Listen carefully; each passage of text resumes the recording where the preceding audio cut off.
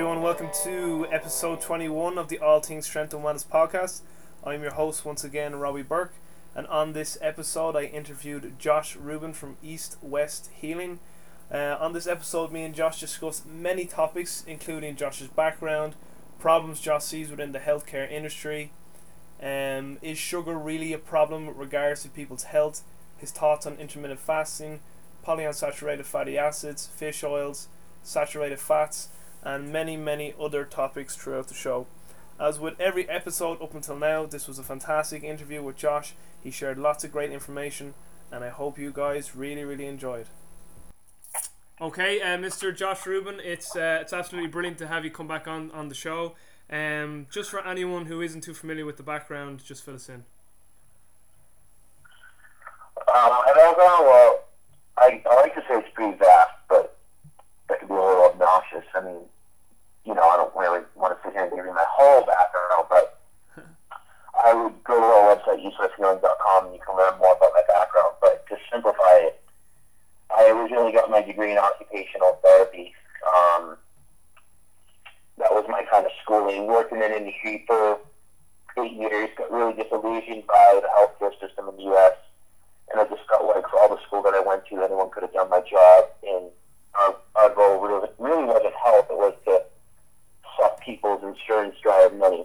So I left the industry because I was always into weightlifting and bodybuilding and exercise, and started personal training over the years, and went through all of NASM certification, did NSEA, and then I ended up kind of joining forces with the Czech Institute, and went through other certifications and became a Czech 4 HLC3, and I ended up teaching for the Czech Institute all around the globe for about 6 or 7 years. Recently left the Czech Institute, but over those years I got introduced to a lot of different, great things, and, of course created our business, 8 years ago, 9 years ago, and created our cookbook, the Metabolic Blueprint program. Along the way, started studying manual therapy and neuromuscular therapy and all those things, and went to school for Chinese medicine for a couple of years, and really brought me to where I am today, where I am really focusing on the nutritional aspect, on human physiology, nutrition based on human physiology, really studying the work of people like Ray Peat and Broda Barnes and Hunt Seelig and people like that. And then on the physical side of it, 3 years ago I started studying osteopathy in Canada. So I'm from San Diego, so I travel up there eight months out of the year, or 8 times out of the year. And I study osteopathy, which is a manual medicine. So that's kind of where my practice is, and that's where everything has led me, So that's kind of my background in a nutshell. So you really come across as someone who's very passionate about his education. Do you think that the key to sort of health and wellness is to have this kind of very holistic background? What is your idea like on holistic health? I think it's a word that's overused. I think most people don't even know what the word means. Yeah. Especially in the States, you go to, I used to volunteer at a cancer center for a long time, and they used to call it a holistic integrative center, and it really wasn't. They just offered yoga, and they offered, meditation, classes, and they called it, holistic, So for me, the word holistic, what I think it really means is looking at the whole person.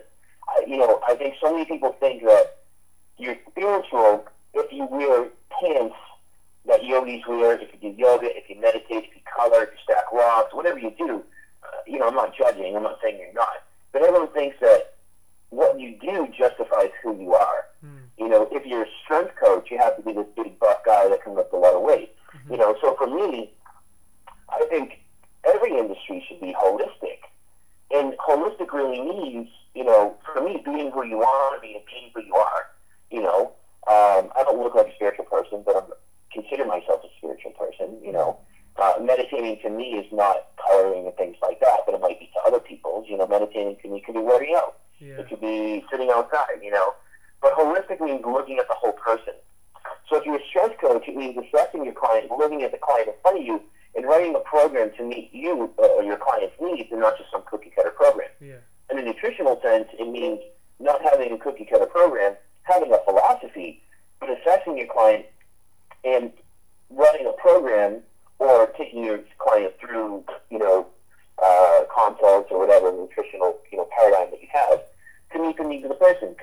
two people with PMS, but they both have it for different reasons. So you have to work with them nutritionally very differently. Just like if you have someone with low back pain, or you find someone with issues in their sacroiliac joint. They might have pain in sacroiliac joint issues, but one person has a weak axis issue and the other person has an embedded sacrum. So for me, holistic is looking at the person that's in front of you, looking at all the pieces to their healing puzzle, and setting them up appropriately to help that person reach their goal. So it's kind of like treat the person, not the disease and dysfunction. Right. Yeah.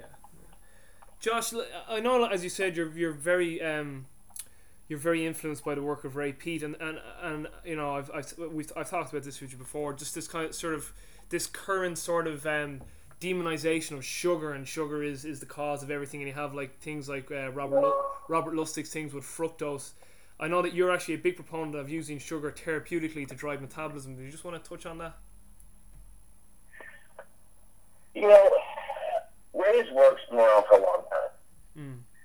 You know, we started doing radio shows with him a couple years ago, and of course, you know, I feel like what we did really brought him to the forefront. There's a lot of what other people did that, you know, brought him to the forefront. But, you know, I talked to people from doing his shows. I met a lot of people that used to work with him directly in the 70s. You know, so he's been around for a long time. And of course, it's not new information. And the reason I like him is because he doesn't have a diet. He doesn't promote a diet. He has a philosophy based on human physiology. And to me, that makes sense. Everyone has a diet based on, oh, if you have a gut problem, do this diet, you know, the GAPS diet. If you have ADHD, do this diet. If you have a lot of immune disease, do this diet. And that segmentalizes the body, but it teaches people to focus on dysfunction instead of understanding function. And you can't treat dysfunction if you don't understand function. So I like his work because it teaches us the physiology of the body and the physiologies of foods from a positive standpoint, but also from, okay, we have these healthy foods that everyone says are healthy. Let's do the research on why they're healthy. Let's also do the research on the possible implications of why they're not. Just like we do with soy, but no one's doing it with unsaturated fat. So that's the reason I like his work, because he really looks at the human, and he looks at human physiology from a functional standpoint. Now, when it comes to sugar, that's another reason I like him. And when we say sugar, I'm talking about carbohydrates. I'm not just sitting here saying, you know, eat white sugar. I'm talking about eating the right types of digestible tropical fruits and root vegetables. So the reason I like it is, you know, people hear the word sugar and they freak out. And most people don't understand the why behind what they're hearing and believing. And that's a problem, because you're walking around with your brain on a leash. So if you really understood human physiology, if you understood cell energy metabolism, what the mitochondria do, what your body uses to produce thyroid hormone, what your body does to use thyroid hormone to produce CO2 ATP, which is energy at the cell level, which is very protective to the body, you would understand that sugar is a huge part of that, carbohydrate. So we're not saying here, you know, just eat fruits or, you know, eat tons of sugar. We're saying eat the right types of carbohydrates in relation to non-inflammatory proteins and fat to meet the needs of your body, but also to meet the needs of the cells in your body, which are all in your tissues, because your liver is not only dependent on selenium, but you know, these deodorinase enzymes that are dependent on glucose to produce energy. And your cells, along with T3, use glucose to actually produce energy, which is CO2. And CO2 is very protective to the body. It's an antioxidant. It allows oxygen to get to our tissues. It allows for that optimal use of oxygen at the mitochondrial level. You know, so it's really important. And if you study the work of Philip Young, he was a doctor. I actually have the quote in front of me. He says that lack of glucose in the cell is the most important factor in decreasing type 1 deodorinase, thus decreasing T3 production, which decreases energy production. So for me, sucrose from fruits, which will regulate blood sugar because fructose inhibits insulin by glucose, and in an inflammatory state, we have a hard time using glucose, but it's been shown that fructose can bypass this fatty acid inhibition and get in the cell and upregulate energy production. We actually can upregulate not only T3 production, we actually upregulate energy production, which is CO2 production, which is an antioxidant, as I mentioned. And it allows our cells to produce, you know, or use oxygen if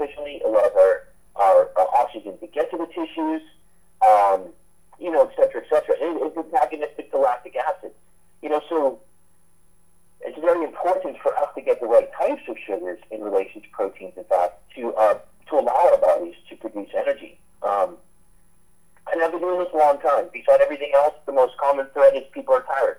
Yeah. People are tired because they think carbs make you fat. They cut out carbs. They're on the paleo diet. They're on these high-protein, low-carb diets. Everyone's eating kale and lettuce and all these vegetables that are high in cellulose, non-digestible, and very low in sugars, which is not going to regulate energy metabolism. That's why they're tired. So for me, if we understand function, we can understand dysfunction. And if we understand function, what we read and hear will make sense to us. Then we can say that makes sense, or, what this person's saying makes no sense. Because we look at biochemistry at the cell level, what this person is saying actually makes no sense at all. Mm-hmm. So for me, I'm a proponent of eating the right types of carbs in relation to proteins and fats. Mm-hmm. What is your view then on very, very high fat, saturated fat diets, like ketogenic type diets, when someone adapts to using ketones and fatty acids? Yeah. Well, it's just like a diet that's heavy in carbs. I don't promote a heavy carb diet. Ray Peat doesn't promote a carb-dominant diet. It's getting the right types and ratios of carbs, proteins, and fats. Too much of anything is not a good thing. Yeah. So if you take in too many carbohydrates, of course, that can be a metabolic burden. You take in too many proteins, or you take in not enough protein, that's a metabolic burden. You take in too much protein, that's a metabolic burden. Yeah. In relation to carbs. It's a huge burden in the liver. If you take in too much fat, for me, the ketogenic diet is a huge burden, not only in the gut, because when we take in fats, we release hormones, one of them CCK, and I find that a lot of people, when they take in too much fat and release a lot of CCK, they get a lot of nausea, sometimes diarrhea, stomach issues, things like that. But for me, the ketogenic diet in itself, if we're not talking about for seizures and things like that, because a lot of people use it for medical purposes, but I'm talking about it from a weight loss perspective. Mm-hmm. I believe it's a huge metabolic burden, not only in the liver, in the gut, but also in the kidneys, because of the ketones you're producing. Yeah. So for me, everyone wants to lose weight at the expense of damaging the metabolism. And if you use the right types of carbs, proteins, fats, tropical fruits and roots, and anti-inflammatory proteins like broth, gelatin, dairy, eggs, shellfish, whitefish, some muscle meats, and saturated fats, and you find the right ratio based on body temperature and pulse to meet your needs, you'll actually boost your metabolism, and the end result will be, of course, the regulation of most things over time. And one of them is weight loss, because weight gain is an inflammatory response to being hypometabolic. Yeah. So if we lose weight at the expense of damaging our metabolism, the second we go off this imprisonment diet, we're going to gain weight back because we're not producing energy at the cell level. We've inhibited our thyroid. We've basically cut calories or altered our nutrition just to basically drop weight, but we're really not getting healthy physiologically. So for us, it's about getting healthy physiologically at the cell level to allow the body to heal itself from the inside out instead of the other way around, losing weight and not healing what's going on inside. What do you think of this sort of this theory that a lot of people have, like T.S. Wiley? They would claim that it's fact because they've a lot of they've a lot of science in their writings to back it up. T.S. Wiley, Jack Kruse, who would be of the idea that we actually are seasonal eaters in many parts of the world, so that in the summertime we more so ran our body off glucose and had high metabolic rate and higher insulin levels and probably gained a little bit of weight, and then in the winter time we were meant to reverse the weight gain and the kind of the slight insulin resistance we got, and we were meant to run our bodies more so off ketones and fatty acids in the winter, and again have that kind of cycle effect back around into the summer, that we go back eating more sort of carbohydrates through tropical fruits and tubers, and then it got colder in the winter. Well, maybe not tropical fruits, but more sort of tubers. And so basically their thing is this kind of yin yang effect, that we were more sort of carb eaters in a warmer environment, and then in a cold environment we were more sort of fatty acid ketone burners. And Jack Kruse's thing is that there's two types of biochemistry: warm biochemistry and cold adapted biochemistry. So what would your take be on that? For me, like I said, it just goes back to the functional human. Mm-hmm. Like, everyone is studying dysfunction, and for me, why can't we just go back to studying what the human body is supposed to do? Mm-hmm. And if you look at, once again, your cells, it always comes back to your cells. And for me, that's what I firmly believe, because they're in all your tissues. and they regulate literally what's going on in your body. And your cells literally are going to produce lactic acid or energy, CO2, ATP in water. Mm-hmm. And it has it's basically two decisions. Am I going to be A or B? Be pro-metabolic, or am I going to be anti-metabolic? And am I going to produce lactic acid and be inflammatory? So we have two choices. And from there, that's going to direct everything else.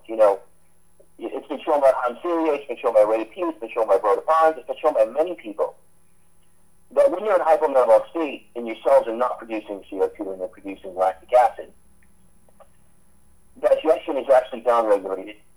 HCl secretion is downregulated. Pancreatic enzymes are downregulated. Absorption is downregulated by over 50%. So your gut problem is being directed by, we could say, a thyroid conversion issue or a cell energy production problem.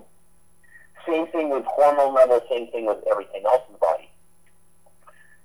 So when it comes to the body, it's just, of course, yes, I believe cold weather, warm weather has an effect on metabolism. I do agree. Environment has an effect on metabolism. Mm-hmm. Stress has an effect on metabolism. But when you come down to it, you have metabolism, that's it. And you have to look at the person. So I partly agree with them, partly disagree with them, because it's been shown that in the summer, if you look at, once again, let's go back to the cell. I've written a blog on this.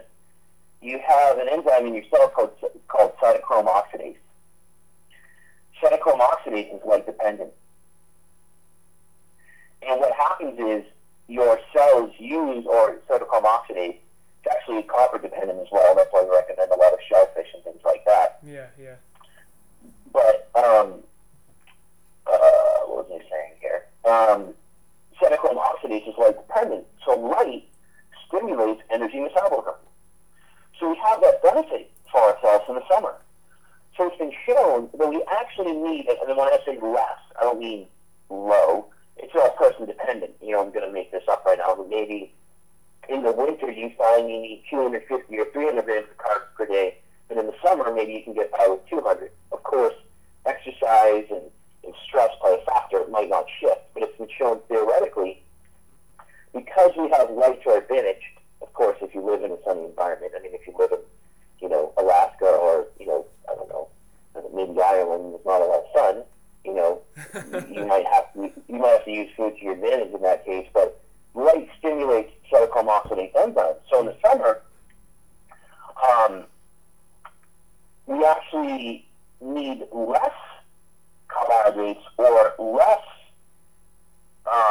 sucrose because we have light for advantage if we're getting outside and we're actually playing. Mm-hmm. It's been shown in the winter that we actually need more sugars or more carbohydrates in relation to protein and fat because we actually need to increase energy production because we don't have the light. That's why sometimes in the winters, clients that live in Canada or dark places, I recommend light therapy, using it when the sun goes down for maybe 30 minutes or 45 minutes on their skin to upregulate mitochondrial energy production. So it's been shown what they're saying is the opposite of what I'm saying, that in the summer, you actually need less carbohydrates, and in the winter, you need more because we don't have light.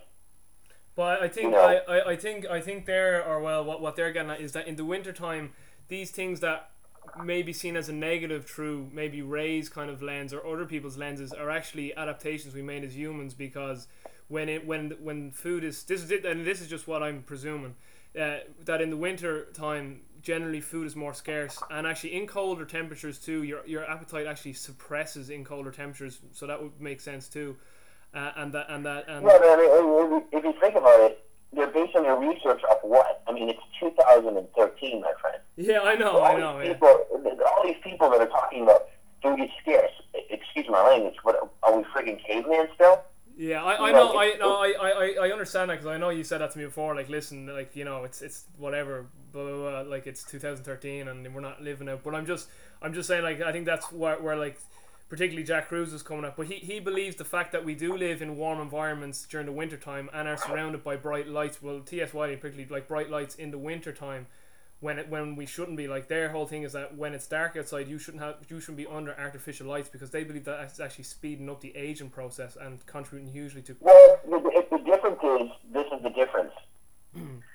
Ultraviolet light is, number one, its primary target is unsaturated fats in the skin, which creates free radical production and oxidation at the cell level. And unsaturated fats are basically inhibitory to mitochondrial production. Big time. So we have to look at it in a bigger sense and say, well, we're doing this research, maybe we're doing it on people that are eating unsaturated fats, which from our standpoint, there's a lot of research to show, Ray's research, Conklin Williams, they've done research in actually have a quote in front of me as well, I pulled up. They found that a very high respiratory rate of animals fed a diet lacking polyunsaturated fats was caused primarily by a great increase in the activity of cytochrome oxidase, and that adding essential fatty acids strongly inhibits this enzyme. So you could be in light, but eat a lot of unsaturated fats, and you're inhibiting this enzyme. Yeah, okay. So that's the first thing. The second thing is, I'm talking about red light, not in a red light, but a red light spectrum. Okay. Because cytochrome oxidase absorbs red light, and it absorbs sunlight for optimal oxidative metabolism, and it's actually dependent on copper as well. Yeah. So it's a catalyst for the formation of hemoglobin and assisting in cellular respiration, in converting actually inactive thyroid hormone to active thyroid hormone. So I'm not talking about ultraviolet light, I'm talking about incandescent red light spectrum that's beneficial. Okay. Now, same thing, fats are very metabolic. So for me in the summer, if you're getting out enough, we're talking about the perfect human, you're getting out, you're getting in the sun, I find most people actually need less and less fat, because we're using sun to the benefit to upregulate energy production, and we don't have to rely on tons of fat. In the winter, I find more people need a little bit more fat, but they also need more carbohydrates. So the rate, if I just increase the carbs, then I don't increase the fat, and the ratio is going to be off. So it makes a lot of sense. Okay. No, it's just because again you'd see some congruencies, but I understand where you're coming from and where TS and Jack are coming from. So it's just good to get different perspectives, because I think it's yourself, because you're reading so many things. You're like, well, are these like not a green? And I think to me, I think it is a green, because I think Ray's kind of stuff is, or what you're espousing to is like, the reason why we want to probably put this stuff is that it's 2013 now, and we're not in like cold weather kind of stuff. Whereas if we were in cold weather, maybe what Jack and TS are saying would make a lot more sense. I think Jack's kind of thing is that he believes that we still have these kind of genes that are adapted to the environments, and he just believes that our Neolithic brain has evolved far too ahead of our Paleolithic genes. Like, and his basic thing is he uses a leptin reset, so like kind of a seasonal eating diet style, circadian rhythm, and then he uses cold thermogenesis, so these ice cold baths that really decrease like cytokines and interleukin 6 and all this, and he uses this to treat metabolic syndrome in patients. So he kind of bases his whole thing is, you talk about Ray is real about, he looks at biology of the human body. Jack would always say he looks at, and he's a neurosurgeon, so he's very quality, he's an MD, like, and he says he looks at everything through an evolutionary lens. Like he looks at medicine through evolutionary lenses. He also says, I go back and ask evolution, and that's that has to have the final say in his mind. Like, but I do get where you're coming from. Well, I mean, for me, talking about blue light or ultraviolet light, it's actually immunosuppressive, because it only penetrates into the first layer of the skin, and actually has been shown to downregulate red blood cell production, and it's actually been shown to inhibit thyroid and progesterone as well as cytochrome oxidase. Yeah. But red light penetrates deeper into the body to the cell level, so that's why it's very protective, and it upregulates cell energy production. That's why blue light can actually be immunosuppressive and target unsaturated fat stored in the tissues. Now, for me, putting everything I'm saying aside and putting everything they're saying aside, for me, it always comes down to cell and energy production. Yeah. And I tell everyone this. Yeah. The bottom line is this, and this was, of course, based off the work of Bert Barnes, and of course there's a lot more to it, but when you wake up in the morning, before you get out of bed, before you sit up, take your body temperature and pulse. That is going to tell you, hands down, that if what you're doing, I don't care if it's from the most expensive geneticist, the people you're talking about, Ray Peaton, whatever. Yeah. Of course it takes time. But at that point, it's going to show you the baseline of, there's a lot more to it, but to simplify it, are you producing energy at the cell level or not? And it's going to show you if what you're doing is working at the cell level. Meaning, if you're working with these people, you eliminate your symptoms, which anyone can do that. Any of us as health practitioners can play Houdini. It's not hard. And a lot of us, not myself, but, like to pull the curtain over your eyes and create illusion. Yeah. The elimination of symptoms doesn't equate to health. So you might be feeling better. You wake up, take your body temperature and pulse. If you're below 98 degrees, 98.6, you're below that. Your pulse is super low. If your temperature is below 37 Celsius, or I think it's 36.4, somewhere in there, then you're hypometabolic. So at the cell level, you're actually feeling better at the expense of damaging your metabolism, and you're just eliminating symptoms. You're not healing your body at the cell level up. So for me, it really comes down to, once again, what's going on at the cell level. I have tons of people that say, I feel great, I'm vegetarian, I've cured all my diseases. Well, let's take your temperature, and they come to me, and they've cold hands of beat, and the temperature is like 96 degrees. They're basically hypothermic. So what they're saying is, I feel better, but at the cell level, I'm actually not preventing disease. Whether it's 5 years, 10 years, or 20 years, I'm setting myself up for most of the diseases that are going on in the world right now. Because you can't have disease and health in the same picture. Exactly, yeah. So for me, the absence of a symptom doesn't equate to health. Weight loss doesn't mean you're healthy. I always look at what's going on at the cell level, because a lot of people that I work with, it tells us if we're going down the right track. So eventually, they start to feel better, they start to lose weight, and that can actually be perpetuated throughout their life. So they don't come back and say, well, I worked with this guy for 2 years, I felt better, but the second I went back to my real life, a year later, I'm back to where I was, 3 years ago. So for me, it comes back to energy at the cell level, always. That's we're already half an hour in and we just gone through like 3 questions, but it's good stuff. I don't want to beat a dead horse here, but there's going to be a lot of people who haven't heard like a lot of this stuff before. But PUFAs, polyunsaturated fats, and definitely fish oils. It's something there's just so much conflicting stuff out there. Ray kind of really opened my eyes where he's completely just doesn't like fish oils, and you'd be at the same school of thought. But can you just talk about polyunsaturated fats? Obviously vegetable oils are terrible and all this, but then also talk about fish oils and this whole sort of mad industry about fish oils at the moment. Well, this is the thing. What people don't realize is that it's not that unsaturated fats are bad. And that's a little bit contradictory, because everyone thinks that read Ray's work and unsaturated fats are deadly, right? Well, that's definitely the impression I got. I said that was definitely the impression I got from Ray, that they're deadly. Right. The issue is, if you really study, infant development, or embryology, our body, in a metabolic state, right, it actually uses sugars and saturated fats to produce our own omega-9 unsaturated fats, which are anti-inflammatory. So if they were deadly, we produce them. We produce them for a reason. Everything we produce is for a reason. Now, this is the issue. The issue is, and this is with everything with Ray's work, I've talked to him about this before, it's the excess amount of them that's the problem.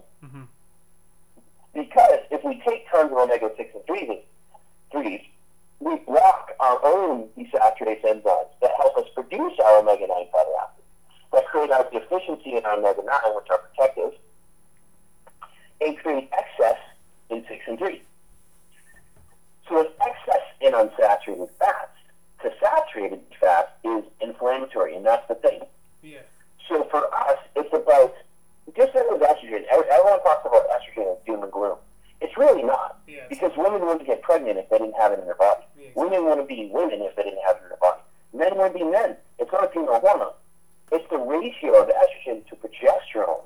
It's the balance. It's a balance of everything in the body. That's key. Protective to excitatory, or we could say inhibitory to excitatory hormone.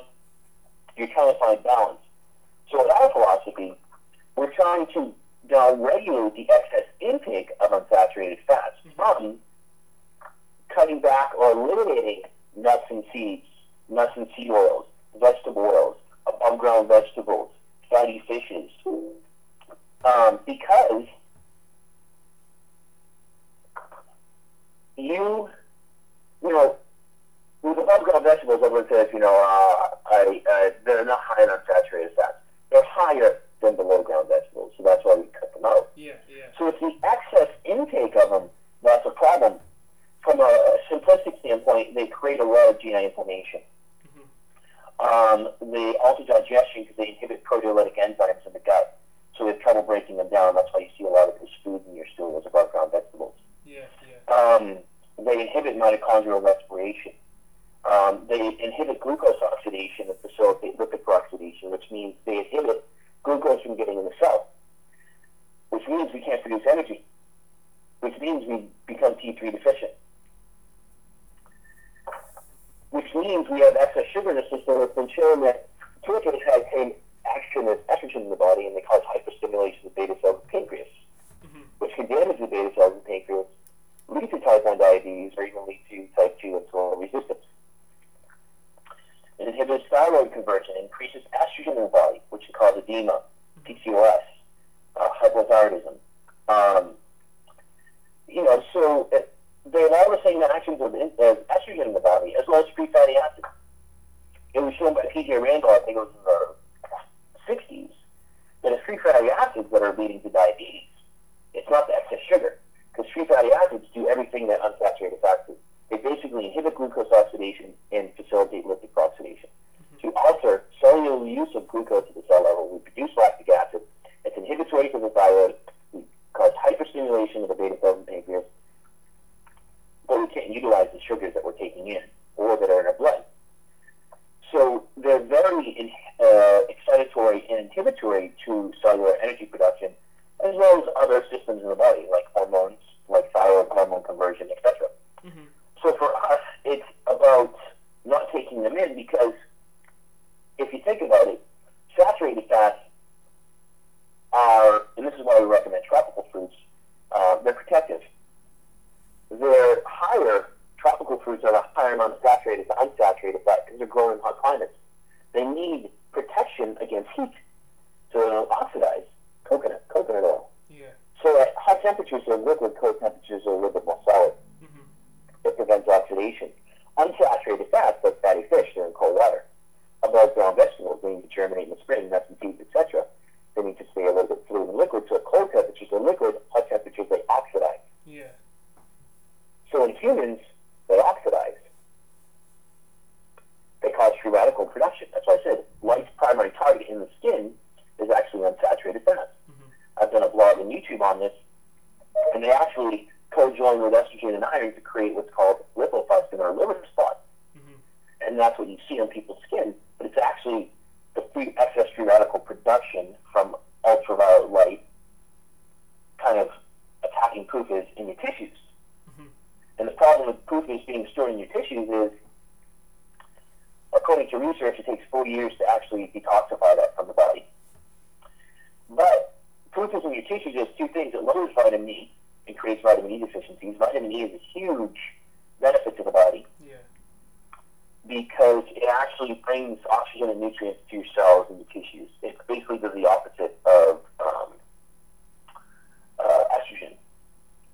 But it also, think about it, if it's stored in your tissues along with tryptophan, and you don't eat the right foods in the right frequencies to regulate blood sugar, and you become hyperadrenal and cortisol, you actually start breaking down your tissues. What do you release? You release unsaturated fat and the conversion of tryptophan to serotonin into your blood, which perpetuates the stress cycle. Hypercortisol, hyperadrenaline, etc. It's a huge stress. So you're never getting out of that because you're storing it in your tissues. So our goal is to downregulate how much you're taking in. Use the right foods and the right frequencies to downregulate this catabolic effect that's going on, so we can downregulate that internal stress cycle that's going on while we're aiding in the body detoxifying from these unsaturated fats. And what's your take then on this essential fatty acid, idea? Like, is just from what I read too, is Ray of the opinion that he doesn't believe that they are essential fatty acids? Like, or what's your take on that? Meaning, can you clarify your question? Like you know the way people all say, oh, these are essential fatty acids the body needs, and that's why therefore you have to take these fish oils. And I always get the feeling that Ray's kind of like, well, are they essential? Like, is this a proven fact? Like, is like, because I think does he not always say that, you know, Burr fed those rats and their metabolism went down, so how could they be essential or whatever? Yeah. Well, according to Ray, quoting him, he says essential fatty acids are, according to textbooks, linoleic and linoleic acids, and they're supposed to have the status of vitamins, which must be taken into the diet to make life possible. However, if we're able to synthesize our own unsaturated fats, as I mentioned, we don't need to eat essential fatty acids. Okay. So they're not as essential as we think. So this term appears to be a misnomer, and this is taken from, I was quoted from Hanke, from an encyclopedia. Because there's tests they run now to see if you have essential fatty acid deficiencies, like. Say it again. There's practitioners that run tests to see if you're essential fatty acid deficient. So I just wanted to get your take. Well, I'll be honest with you. When I used to do a lot of labs, I never tested anyone that was essential fatty acid deficient. Yeah. Everyone, when I did the lab, and not that I did thousands of them, but everyone that I tested EFAs, because there was a time in my career, of course, that I thought they were essential. We all did. But the more I asked why, the more I learned they're not. I didn't find most people were deficient. I found most people were excess because they're just downing cod liver oil and fish oil. Yeah. Now, if they are deficient, we have to think about that. Because as I mentioned, we have the ability to produce omega-9 unsaturated fats, which are protective. And we actually produce them from unsaturated fats converted from glucose. That's just for storing glycogen. So our foods will be either super essential for this. So if we're not eating the right frequencies of foods, we're not eating the right types of carbohydrates, how are we going to make our own omega-9 unsaturated fats?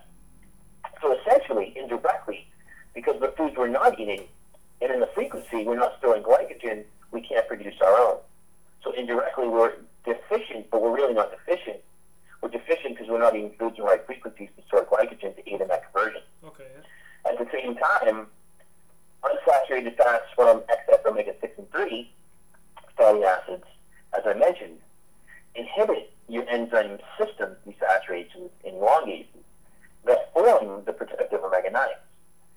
So, if you take in too many of them, of course it's person dependent, too many is relative, but you could be taking in just enough to inhibit your own omega-9 fatty acids, which gives you that deficiency, but you're really not deficient. It's what you're taking in that's creating the deficiency. So indirectly, it's like I always say, why take antioxidants? Why don't you just reduce the amount of porosity of things in your life as well as in your foods? Yeah, remove the negative. Same thing here. Maybe you're really not deficient. So indirectly, if you get rid of the things that are creating the deficiency, you indirectly correct the deficiency. But why take things to reduce inflammation and just reduce the things that are causing inflammation in your life? Yeah. So why take things to affect the deficiency? Reduce the things that are causing the deficiency. Yeah. Remove the negative. Right. Yeah. Saturated fats, Josh. I know you're a big proponent and a huge proponent of coconut oil. I think it's becoming a little more, I wouldn't say mainstream, but like people aren't quite as freaked out about saturated fat. With the likes of Facebook and all these media things, and you get more doctors nowadays saying, "Oh, well, it's not saturated fat that causes heart disease anymore." So it's not as a real sort of shocked topic anymore. Some people are kind of like, "Oh, I heard actually saturated fats aren't that bad," but you're a big proponent of saturated fats. And coconut oil? Can you just explain why? Is it to do with the MCTs in the coconut oil? Well, I mean, there's many benefits. I mean, the first is saturated fats help the body detoxify from unsaturated fats. Very good. Right? Mm-hmm. So that's huge for us. And that's one of the reasons why we use, saturated fats. Now, I find most people overindulge in coconut oil, and they don't realize that, if you log your foods, you'll see at the end of the day you're taking in way too much, because if you're eating, certain things in your diet, like let's say you have eggs and fattened eggs, you don't need a coconut oil, we like it because it's, it's kind of like if you put it on your skin, you can eat it. So we use it for a lot of things. We use it, for sunscreen. We use it for people with eczema, lubrication. I mean, it can be used for almost anything. This is actually way off the cuff, but it's interesting.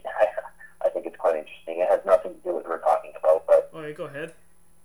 I have a nephew, and there's a lot of people I talk to. I'm a bigger guy, I'm more muscular and thicker, so, we're at the beach, etc., etc. So, I would see all these kids walking bow-legged at the beach, At the same time my legs are big, so I, go running down to the beach, and you get this, little tape between your legs, and it hurts. So, I started to talk to all my friends, mothers, and they use Vaseline, and I told them to use coconut oil. And coconut oil can be used for so many beneficial things and be healing at the same time. Yeah. So it's our philosophy is if you can put it on your skin, you should be able to eat it. Yeah. So that's one of the reasons, and of course the unsaturated fat reason. But yeah, I mean it's predominantly a medium chain fatty acid. It's comprised of many different acids, but it's a medium chain fatty acid. But it requires less energy and fewer enzymes to break down. Mm-hmm. It's the only fat that doesn't require pancreatic enzymes or digestion.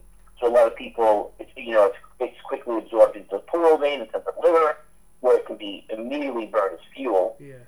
So it's actually burned as fuel, not stored as fat. So people that don't have a gallbladder, people that have pancreatic issues, etc., it can be a huge benefit to these people.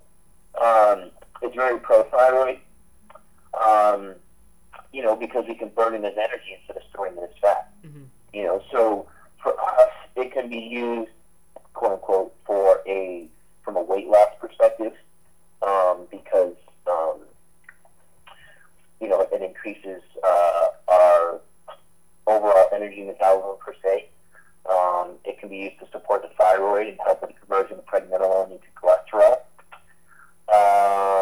So it can actually help with lower cholesterol. It's actually been shown to improve the absorption of calcium and magnesium and other amino acids, which, when it comes to that, calcium can downregulate parathyroid hormone, which is inflammatory. And our cells use magnesium for energy production, and loss of magnesium at the cell level is a hallmark sign of hypothyroidism. Mm-hmm. It's great for people that don't have gallbladders, because medium chain fatty acids don't require bile. Yeah, so it's a great way for these people to get fat and not have digestive issues. Yeah. It's great for people that have diabetes for many reasons. It helps with the utilization of glucose. It's antibacterial, it's antifungal, it's an antioxidant. An antioxidant is anything that increases the use of oxygen at the cell level. Mm-hmm. An antioxidant is not a supplement. So coconut oil, sucrose, progesterone, anything that increases the efficient carbon dioxide, anything that increases the efficient use of oxygen at the cell level is an antioxidant. Mm-hmm.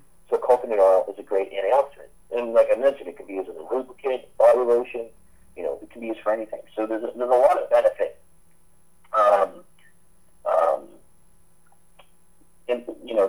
in using coconut oil.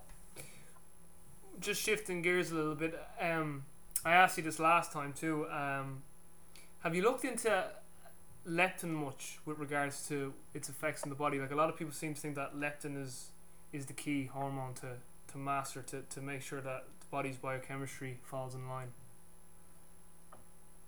Even with regards to the thyroid, like.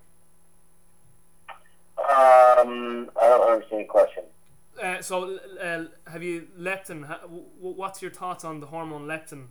Like a lot of people think that, I know that you and Ray would speak a lot about thyroid is kind of one of the main things you need to get right, but a lot of people would say that if you get leptin. It was just, sorry, it was your accent. I didn't, sorry, yeah. I didn't hear what you were saying. To be honest with you, I haven't done a ton of research on it.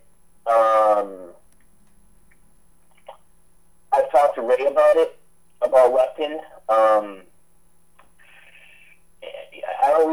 haven't come to a conclusion yet to really answer that question. Is really what I'm saying. Okay, according to Ray, he sent me some research. He said that they work in basically certain people work in the marketing department of a pharmaceutical company, and they hope to create a wonder drug to make their fortune. And they kind of stumbled upon lectin. Yeah, that's originally what happened, because I think what they discovered was that, well, like, leptin basically is made in your adipose tissue, and it basically regulates like the hunger signals to your brain. So when pharmaceutical companies heard this, they were like, oh, that means obese people must be leptin deficient, but really they're actually leptin resistant. Now, if you're leptin deficient, you can be leptin deficient too, but generally there are people like who've got anorexia problems. But if you're leptin resistant, you're generally obese. So they thought it was just a deficiency issue. So they were like, oh, if we can come up with a drug that upregulates leptin, will cure obesity. But sure, that wasn't the case, because again, it's not that they were deficient obese people; it was that they were leptin resistant. But so yeah, Ray probably is right about that. Yeah, like I said, I have some research I've been studying. I haven't really come to a conclusion. There's a really good book, I think, if you wanted to read, by Byron Richards, called Mastering Leptin. So that's a good that'd be a good quick read. Like, it's very good. What are your thoughts on not fasting now, but intermittent fasting? So intermittent fasting isn't starvation. It's the idea that you're still eating the same amount of calories. You're just eating them in like a smaller window, and then you're fasting for a larger window. So you'd still get your whatever. And now I'm not a calorie counter, but you're just basically partition all your calories into a smaller window and then fasting for a longer window. Yeah, I believe fasting, and when I say fasting too, I'm talking about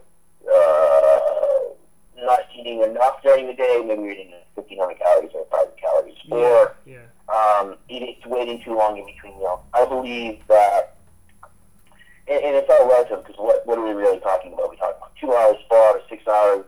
Once again, to me, I believe it's immunosuppressive. And all we have to do is look at people's body temperature and pulse and what's going on at the cell level, their thyroid levels, their cholesterol levels, because what you'll see is you might lose weight, you might eliminate your symptoms, you might take burden off the gut, but you're damaging the director of all this over time. Okay. So I believe it's immunosuppressive, because most people, and you see this, have taught their body over the years, because they don't eat enough, or they don't eat the right food, the right frequencies, to not store glycogen. Mm-hmm. Or they're eating a diet high in unsaturated fats or low in saturated fats, which assist the body, unsaturated fats, in storing glycogen. Or they become B6 deficient, estrogen and prolactin release B6, which assists the body in storing glycogen. So if you don't store enough glycogen, what happens? You wait too long in between meals, what happens? You actually are going to die if the body doesn't step in. The body says, hey, what do I need to do? I'm going to bring in adrenaline first to mobilize stored glycogen. The problem is most people don't have enough. So that's short-lived. The body goes, shit, I need, excuse me, it goes, you're okay, you can swear away on this podcast. Yeah, I need to bring in, something more powerful, so your body releases excess cortisol. And you see this with people, hypercortisolemia. So what happens is the body, through gluconeogenesis, starts to break down tissues, in a sense, to produce glycogen, and basically convert fats and proteins into glycogen. This is catabolic, because you're breaking down tissues in your body, all tissues, to meet the needs of your body, because you're not eating it. Mm-hmm. So what happens with this is a couple things. This is why most people, as an adaptation to over-exercising, as well as an adaptation to being in a hypercortisol state, have a low pulse. Because cortisol downregulates T4 to T3 conversion. T3 revs the engine. You don't rev the engine, your pulse goes down. So a low pulse is not an indicator of good health.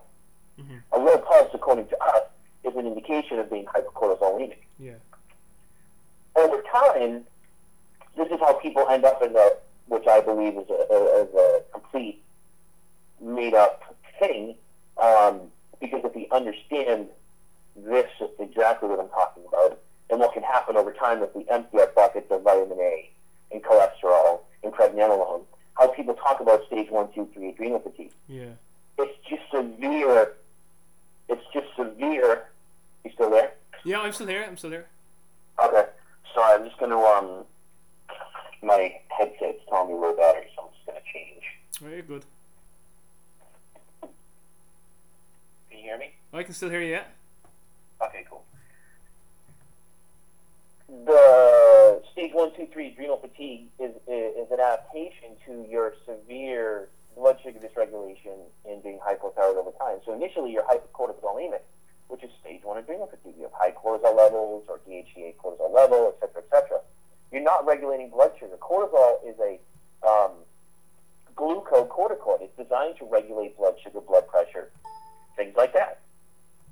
So typically, when cortisol is high, blood pressure is low, body pulse is low. So for me, you're basically putting your body into this stress state, and I don't see the need for it. Mm-hmm. And over time, of course, you can only produce so much cortisol, because if you're not getting things like enough cholesterol, or you're not converting it, you're vitamin A deficient, T3 deficient, over time, that cortisol is going to kind of peter out, and that's how you end up in your stage 3. Now adrenaline kicks in over time, and this is why those people more chronically end up with a high blood pressure and super high pulse that they can't regulate. Yeah. So it's a cycle. So for me, I'm not into intermittent fasting. Okay. I'm not into any of that stuff. I don't care what the research says. I just know based off what I do, based off body temperature and pulse, that sometimes when people wait too long in between a meal, and you see it, their body temperature and pulse will actually drop.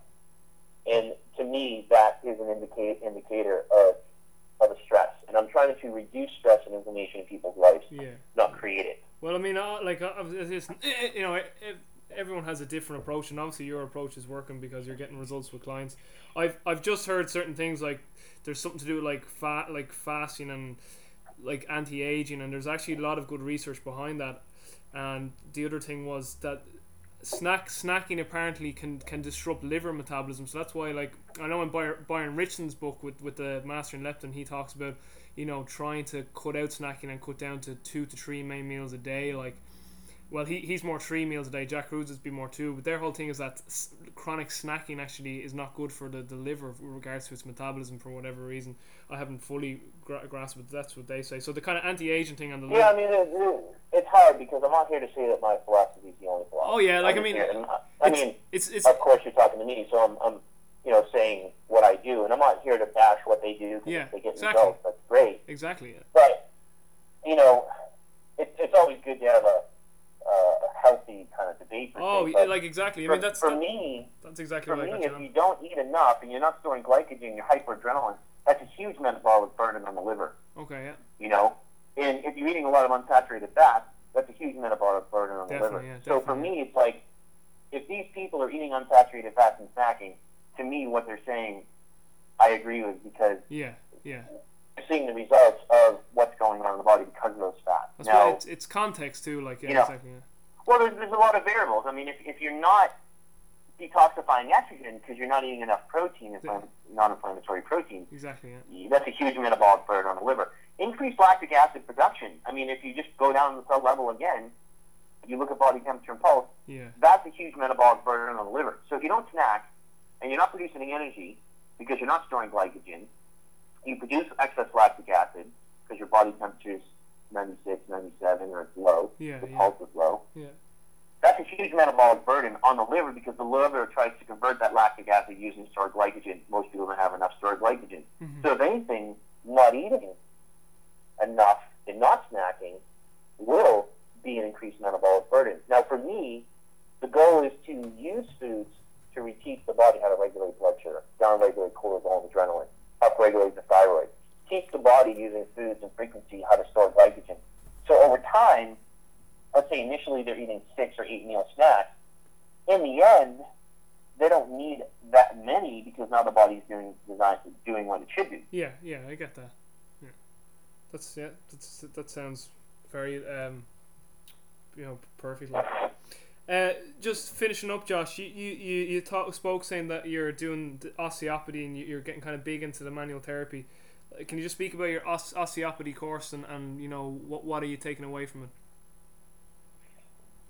Well, I go to Canada. You can't study true osteopathy in the U.S. Unfortunately, it's just basically you would become a doctor, so that's why I go to Canada. Yeah. And it's a study of all the systems in the body: bones, muscle, ligaments, fascia, nerves, viscera, etc. And we learn through assessment, through understanding the functions of all these systems and how they relate.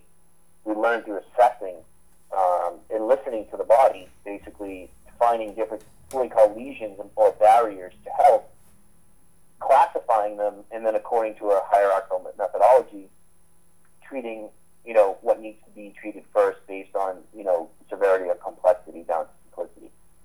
So it's like someone could have a hormone issue or someone can have a foot problem. It doesn't matter. We don't go right to the foot. We assess everything in the body,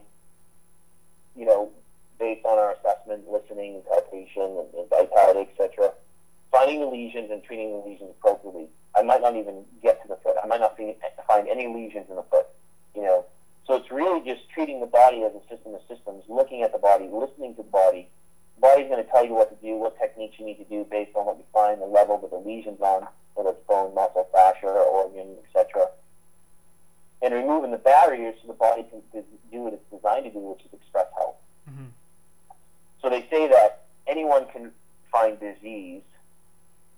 The object of the osteopath is to actually find health, to allow people's bodies to express health. So it's almost like when I work with people, I don't consider myself a mechanic and just do techniques.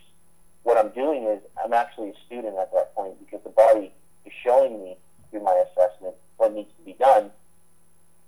I do the appropriate techniques at the right level, which removes the barriers. So now in between the treatments, the body can actually realign itself and express health. So for me, I find it very powerful, not because of the theory of it. I mean, it's a philosophy. It's a way of life. It's a way of thinking. It's changed my life on many levels. It's not just techniques. Mm-hmm. So they're using it with people and really using that kind of thought process. I've been able to, people have really benefited from it. I've had clients with chronic back pain that, I've assessed and I find issues in their sacrum or ligaments or whatever, and they've worked with physical therapists or whoever for so long. And, these people that have back pain, some of them I haven't even touched their back. They don't even have any issues in their back. I had one client who was, I take an intake and, she was in a huge motor vehicle accident like 10 years ago, huge whiplash. She had tons of cervical issues, tons of low back pain, knee problems, etc. And I'm not even kidding. So I assessed her and started to work on her, and basically when you have whiplash, of course, there's a lot going on. So based on my assessment, I found a lot of her lesions were descending, meaning they were higher up from the back, like upper thoracic, cervical, cranium, that were causing the back issues. Mm-hmm. So I actually started to work on her cranium, and the different bones in her cranium based on my assessments, as well as her dura, and within 2 treatments, her back pain was gone. I didn't even touch her back. Yeah, it's incredible. So for me, and it's not always like that, of course, it takes time. I mean, I have clients that have been working with for, 6 months that are making great progress, but for me, it's about understanding the body. It's a system of systems, finding the lesions and treating them appropriately, and not just saying you have a foot problem and look at your foot. Because the body is so connected in so many levels, and just because you have foot pain doesn't mean there's a foot problem. Yeah, exactly. Yeah. And how do you integrate all of these different systems? I mean, is it someone comes to you for nutritional health wellness, and then it's someone comes in just for osteopathy, rehab, therapy type work, or do you always combine the whole lot together? Like, is it always one package, or do you do it separately? With the nutrition, we do on a package, so it's an 8-hour package, and we work with people for usually 8 to 12 months to go through those consults. Mm-hmm. Our manual therapy is some people want to buy a bunch up front, but typically consult to consult. Yeah. So just last one or two, Josh, and then I'll let you go. If just a typical client coming to you, what is your system? Is there a screening, an intake form? So with regards to just someone who's coming in with just health issues, low energy, like, do you always have them fill out a questionnaire? Is it an interview process? Where do you go from there? Do you get them to fill out a diet sheet for a week, or? We have a large health history intake. I think it's like 50 pages, as well as a food log that we created that looks at ratios and grams and foods and things like that, that we have people fill out for a week. So,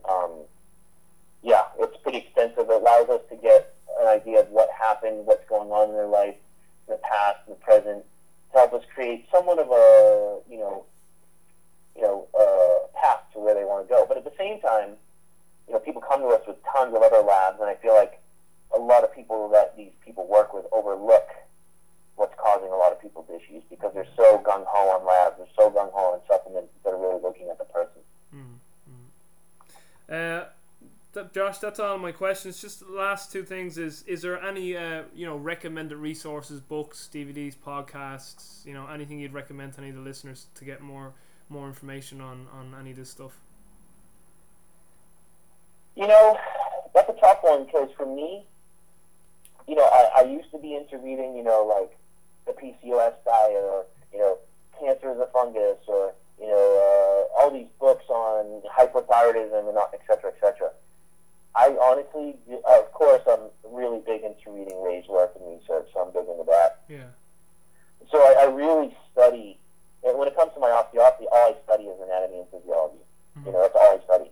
I don't study technique books and stuff like that. I'm constantly just studying anatomy and physiology, et cetera, et cetera. Same thing on the nutritional level. That's hard because I'm really into studying that type of stuff to understand function. So for me, study the work of Ray Peat, go to Barnes. I'm two big advocates of them. Of course, we have our cookbook, which has some theory in it, as well as our metabolic blueprint program, which is very educational. But for me, that's kind of where I'm at.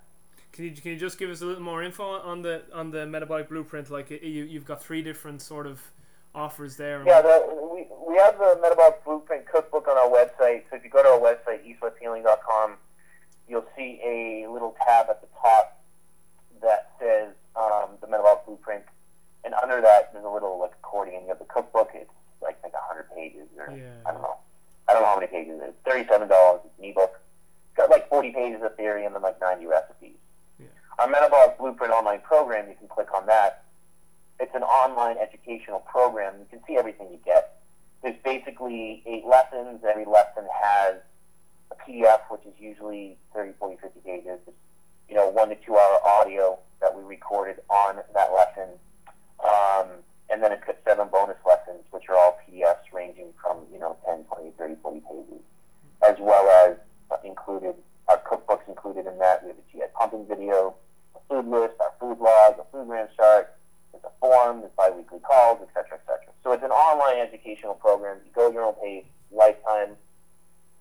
We have bi-weekly calls to go over lessons, support you, answer your questions. Check out the page. There's a lot of information on this to kind of explain it, but it's a way for us to share our philosophy and provide you with tons of information. I mean, in the end, the PDFs, I think you're going to be reading over 400 pages of PDFs. Yeah, I mean, guys, I can only highly recommend Josh's website and Jeannie's website, and definitely his YouTube channel. Like your YouTube videos are brilliant. Even though sometimes I have to watch them in 1 or 2 goes because they're long and they're in depth. But definitely check out Josh's website. And Josh, that's everything covered today. I really appreciate you coming back on because, as I said, the audio for the first interview wasn't brilliant for the first 20 minutes, and people were sending me some hate mail because you got a lot of fans out there. So I really appreciate you taking the hour again. So guys, I just want to say thanks for listening. I hope you enjoyed this podcast. Really again want to thank Josh. Super guy, great information. Take care guys, and I'll talk to you soon.